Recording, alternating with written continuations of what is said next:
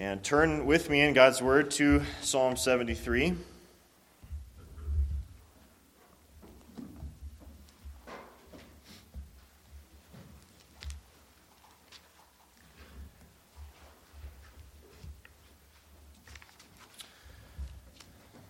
Again, next week I'll be starting a topical series on the Ten Commandments. It'll be a couple of weeks of introduction to that, and then looking at each of the commandments successively.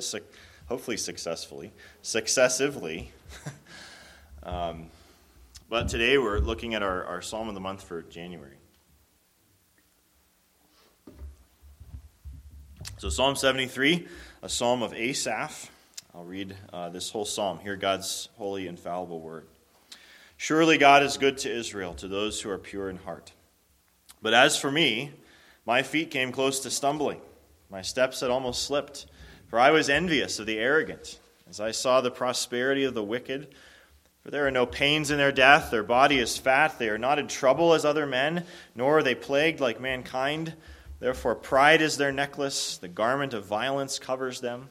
Their eye bulges from fatness, the imaginations of their heart run riot. They mock and wickedly speak of oppression. They speak from on high, they have set their mouth against the heavens, and their tongue parades through the earth. Therefore his people return to this place, and waters of abundance are drunk by them. They say, how does God know? And is there knowledge with the Most High? Behold, these are the wicked, and always at ease. They have increased in wealth. Surely in vain I have kept my heart pure and washed my hands in innocence, for I have been stricken all day long and chastened every morning. If I had said, I will speak thus, behold, I would have betrayed the generation of your children. When I pondered to understand this, it was troublesome in my sight, until I came into the sanctuary of God. Then I perceived their end. Surely you have set them in slippery places. You cast them down to destruction. How they are destroyed in a moment. They are utterly swept away by sudden terrors, like a dream when one awakes. O Lord, when aroused, you will despise their form. When my heart was embittered and I was pierced within, and I was senseless and ignorant, I was like a beast before you. Nevertheless, I am continually with you. You have taken hold of my right hand. With your counsel you will guide me, and afterward receive me to glory. Whom have I in heaven but you? And besides you I desire nothing on earth. My flesh and my heart may fail, but God is the strength of my heart and my portion forever. For behold, those who are far from you will perish. You have destroyed all those who are unfaithful to you. But as for me, the nearness of God is my good. I have made the Lord God my refuge, that I may tell of all your works. One of the biggest things that's talked about on New Year's Day or around New Year's Day is resolutions, New Year's resolutions.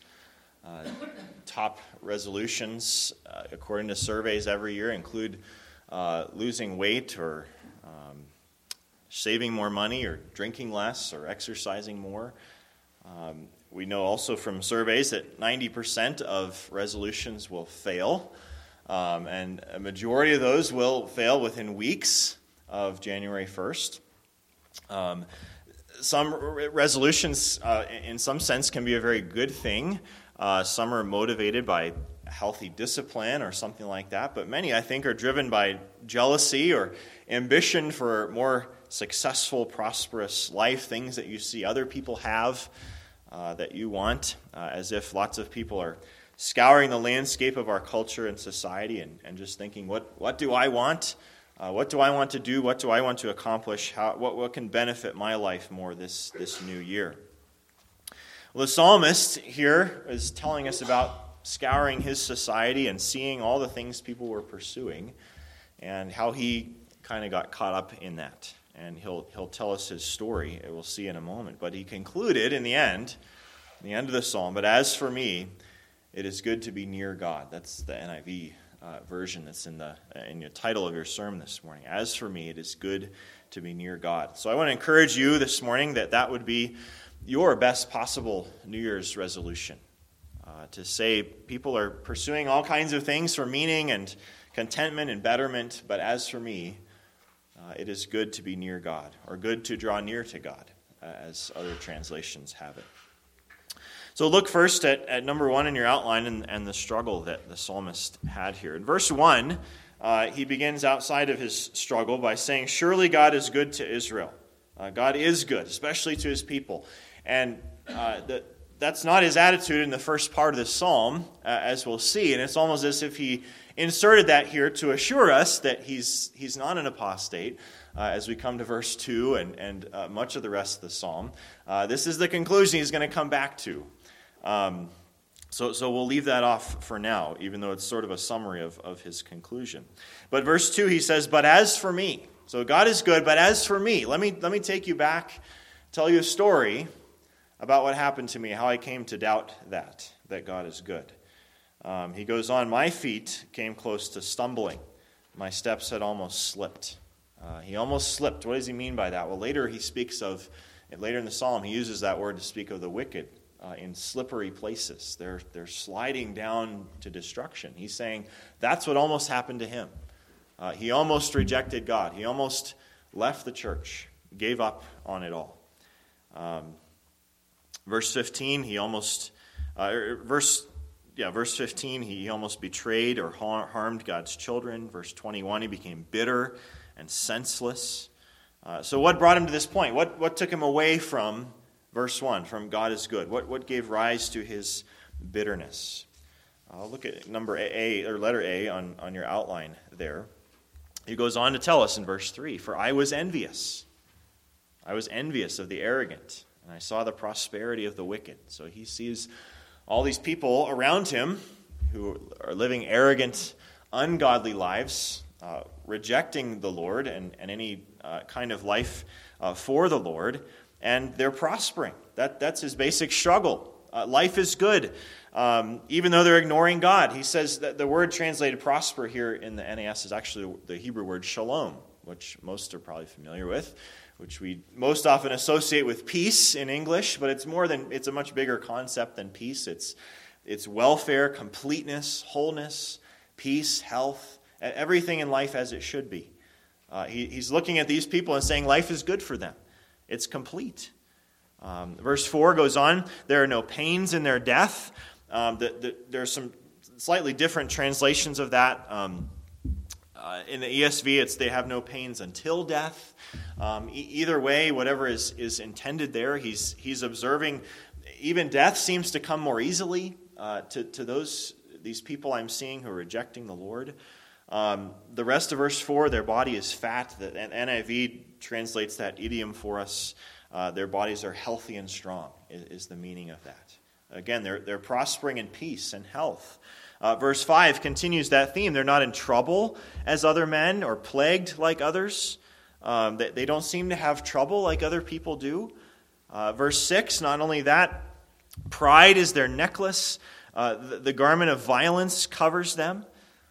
They're prideful. They're marked even by they're so prideful they're violent towards other people. Verse 7, their eye bulges from fatness. That's a figure either of their pride or their wealth or their both or both. They're just bursting with prosperity. Verse 7 goes on, their imaginations of their heart run riot. Probably the sense is they have whatever they want, whatever they can think of. They end up getting their hands on. Verses 8 and 9, they mock and wickedly speak of oppression. They speak from on high, more about their pride. They have set their mouth against the heavens, and their tongue parades through the earth. They're arrogantly scoffing at God and oppressing other people. Proverbs 16 says pride goes before a fall, and the psalmist's struggle is, where is the fall? Right? Their lives just keep going up and ascending. They have seemingly no restraints. No justice is coming from God. No justice from men. Verse 11 picks up this theme.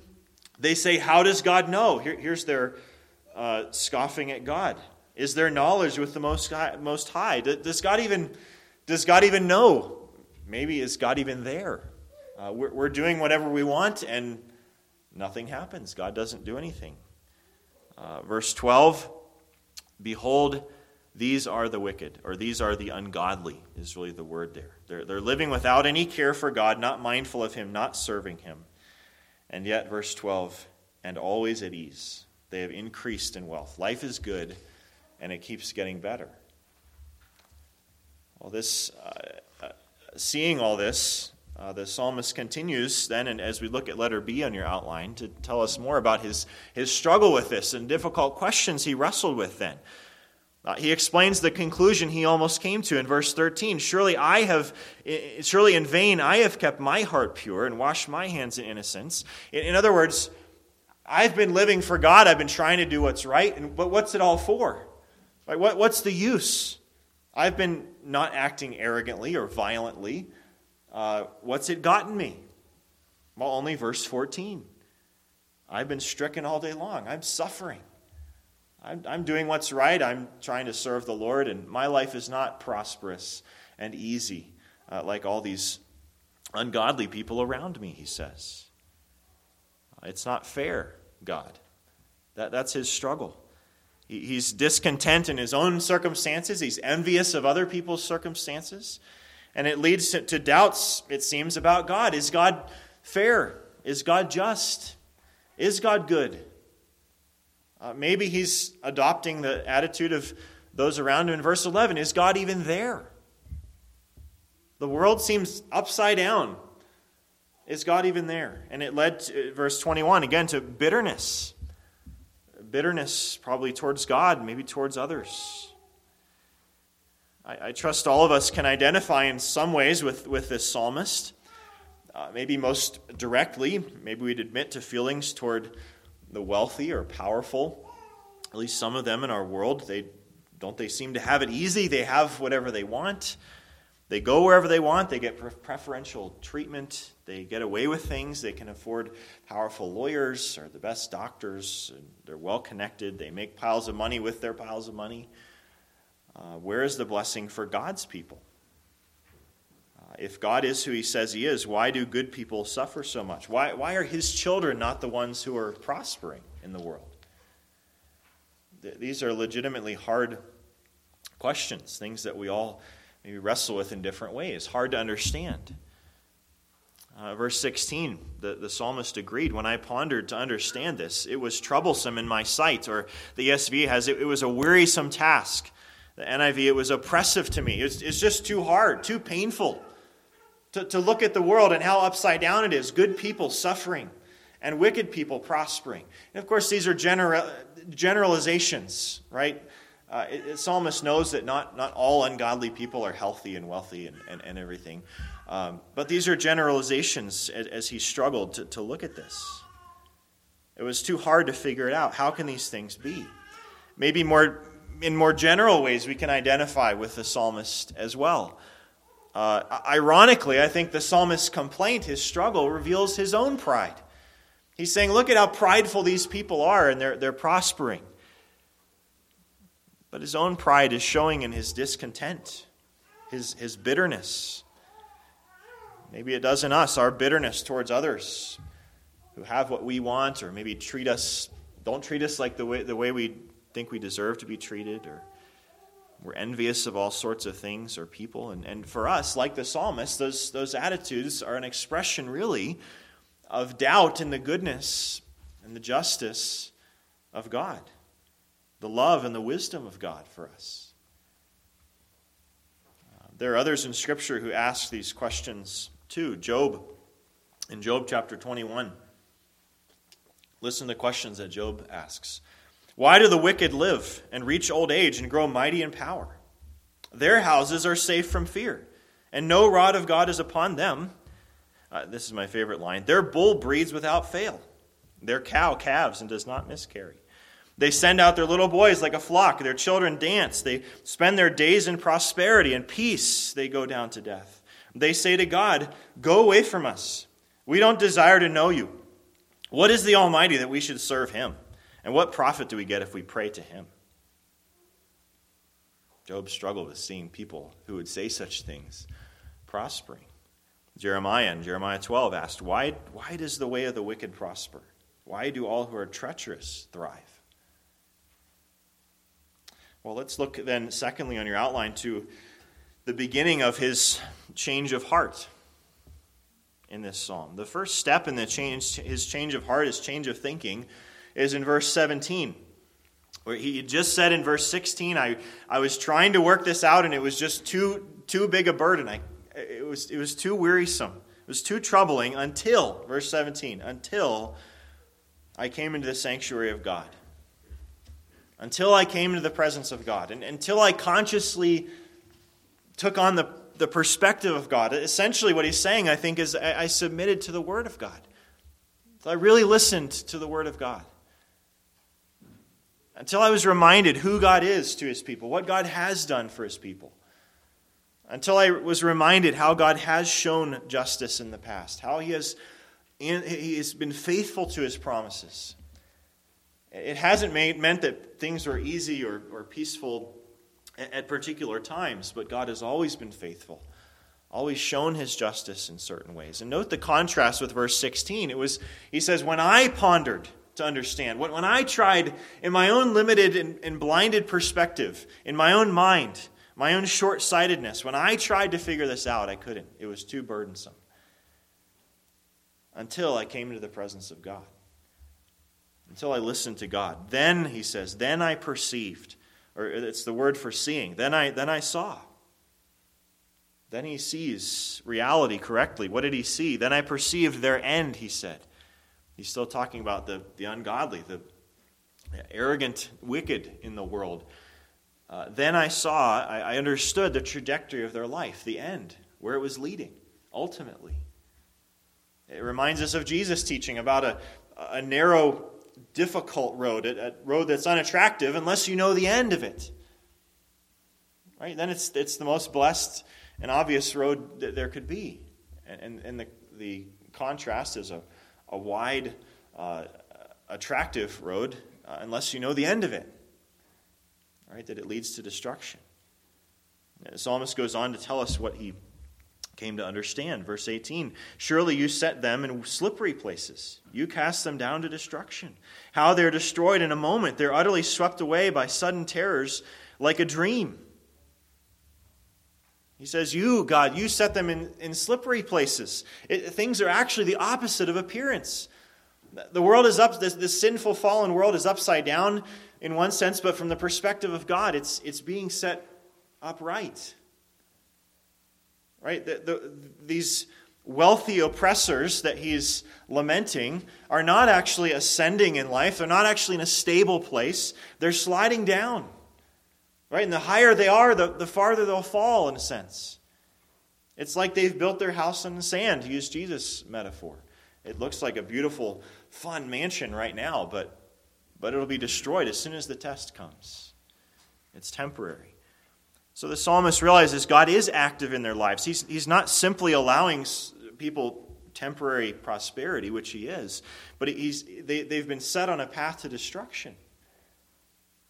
Right? They're running headlong into eternal judgment if they don't repent, if they don't live their lives for God. The psalm says nothing of the wealth being evil or anything like that. It's that they're not living their lives for God. Their lives are not stable. They're not secure. They're not as good as they seem. Maybe sometimes in our envy or our discontentment with our circumstances, we can get caught up in the same kind of thinking. But about the wealthy or prideful in our world, often I think you don't have to scratch very far, very deep to find the same kind of truths. I mean, you think of celebrities. We might be tempted to have that kind of envy of many celebrities or movie stars. Think, their lives are so easy and so wonderful and so beautiful. And you scratch just a little bit and find that their family lives, their personal lives it seems usually trash heaps of misery and addiction and anxieties. It's not universal, but again, they're in slippery places if they're not serving the Lord. The psalmist says, Asaph says, their lives are as a dream. Their pleasures and freedoms and destructive behaviors in this life will pass away as quickly and meaninglessly as a dream. Most of us, if not all of us, probably had some dreams just a few hours ago while we were sleeping. Most of us probably don't remember any of those dreams. Dreams can be vivid when you're in the middle of it. Right? It can be scary or exciting or fun or sad. It seems like reality, but then it's gone in an instant when you wake up. And usually it's not just over, it's forgotten. Right? You don't remember it. That verse goes on, verse 20, the end. You will despise their form or their image. The NIV has, you will despise them as fantasies. I think that's simply continuing that image of a dream. This imagined life that those apart from the Lord think they have, God's going to, in one day, erase it like a dream, just like a fantasy in a moment. John Calvin comments, we are dreaming when we regard as real and substantial those things which are merely phantoms created out of nothing by our imaginations. And a prosperous, meaningful life apart from the Lord is a phantom. It's imagination. The psalmist comes back to this in verse 27, this assurance, for behold, those who are far from you will perish. He came to the conviction that everything will be turned right side up according to God's plan and his promise and his justice one day, and that all those who trust in the Lord will be vindicated by his grace. All those who rejected his grace and his truth will be judged apart from his grace one day. Look at letter B on your outline here, his coming to full repentance. He comes to the point of admitting his sin and the character of his thinking before God. Look at verse 21. My heart was embittered. I was pierced within, and he confesses, I was senseless and ignorant. I was like a beast before you. He confesses he lacked the knowledge and the wisdom to work this out, but he's not excusing himself. He was senseless, he was foolish, even like a beast before you, or with you. It's the same phrase as the next verse, with you. I was like a beast with you. He sees how low and horribly he was behaving toward his Father, his God, and his truth. He wasn't relating to him like one of his children, like one of his covenant children. He was acting more like a dumb animal with God. And you and I, when we're tempted to doubt or envy or discontentment, to forget the truth and the reality God has shown us and given to us, we need to come to God and repent. It doesn't mean that we can't bring serious questions to God or serious doubts to God. It doesn't mean we'll have everything figured out or all our questions answered immediately. There are hard questions. There are very hard circumstances that we live through and struggle to understand or reconcile with who we know God is. But the first step is to admit our helplessness, our ignorance, maybe the foolishness of questioning the goodness and the justice and the wisdom of God. Envy, like it did with Asaph here, blinds us.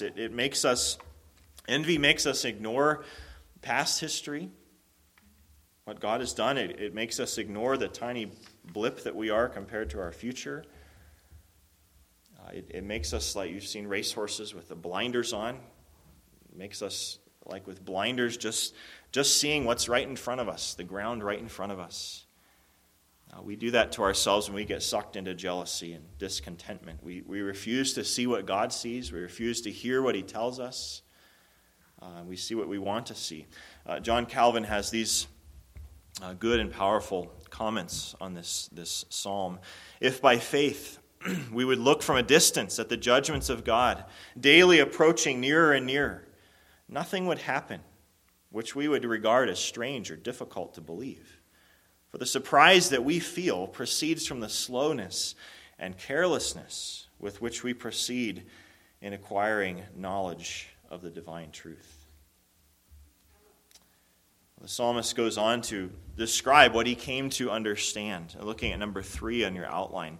And I'm summarizing what he came to understand basically as the nearness of God.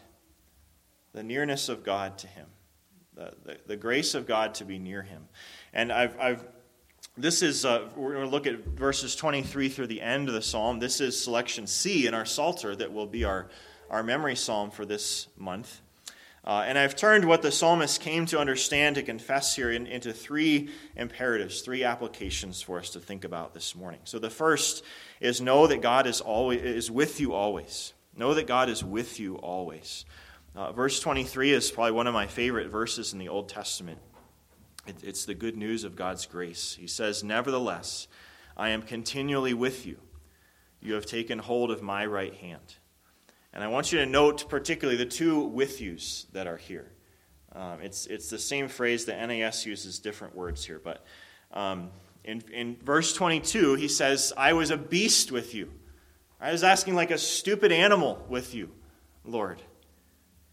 Nevertheless, despite that, I am continually with you, he says. He's clear that it's not because of his own effort. It's not been because of his faithfulness. He had forgotten. He'd been blinded. He thought God was unfair. He nearly abandoned God and his truth. But he realized Lord, you had taken my hand. You had taken hold of my hand already. You were already holding my hand. I was acting like an animal. God was with him all the time. Some of you would be pretty familiar with the psalm selection, maybe particularly in the Old Psalter, in the red Psalter. The psalm began, "Yet evermore I am with you," which is not less than what the psalmist is saying here, but our newer Psalter has a better translation. It begins, "Yet constantly I am with you." Evermore is pointing us, our minds to the future. Right, God, you will be with me forever. Constantly is what the psalmist is saying. Right now, you've been with me all along, constantly. As I've acted like a dumb animal, as I've been unfaithful, I've gone through these struggles of doubt about whether you even existed or whether you were even good. You have constantly been with me. A Hebrew dictionary defines the Hebrew word there as "without interruption." The gospel assures us that despite our interruptions of attention to God and his fellowship with us and so on, his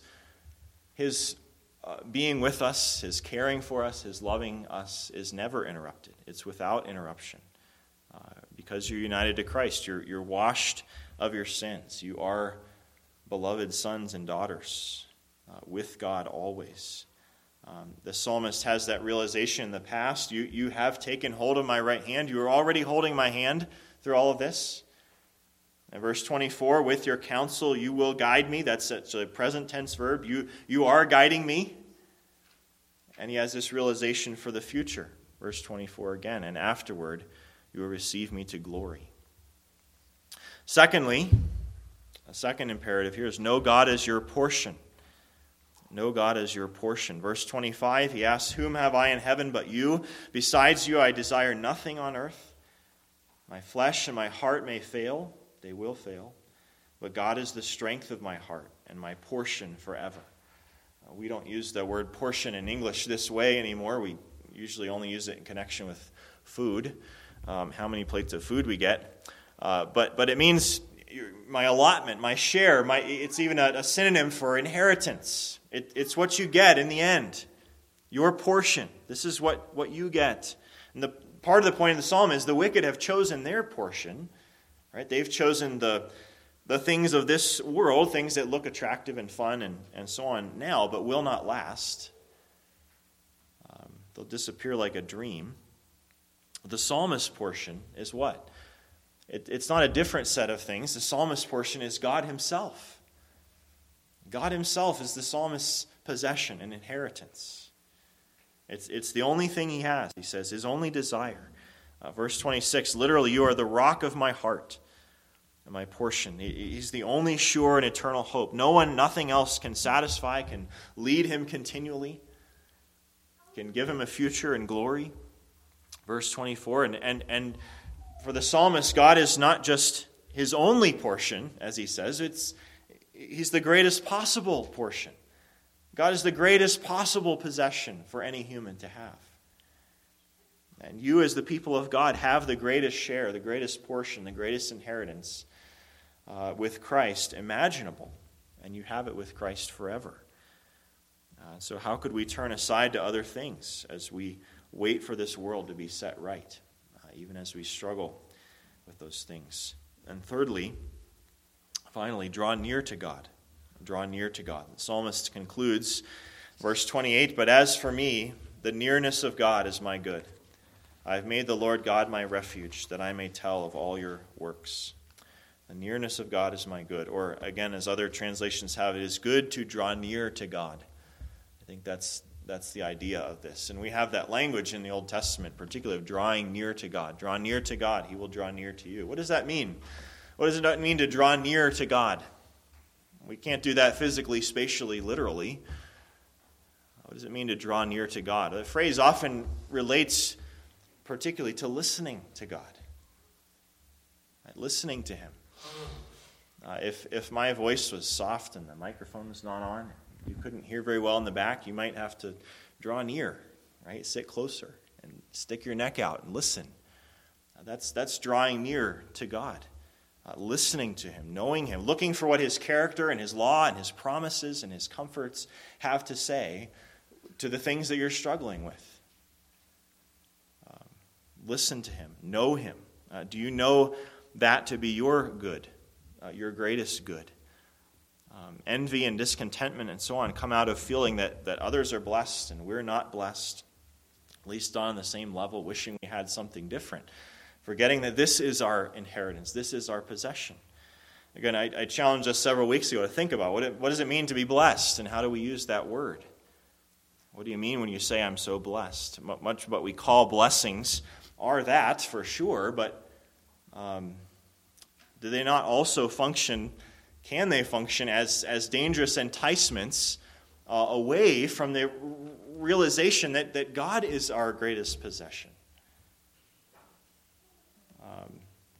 When I say I'm so blessed, or God blessed me with this or that, I think often we're speaking of things that are the kinds of things that almost destroyed Asaph's faith.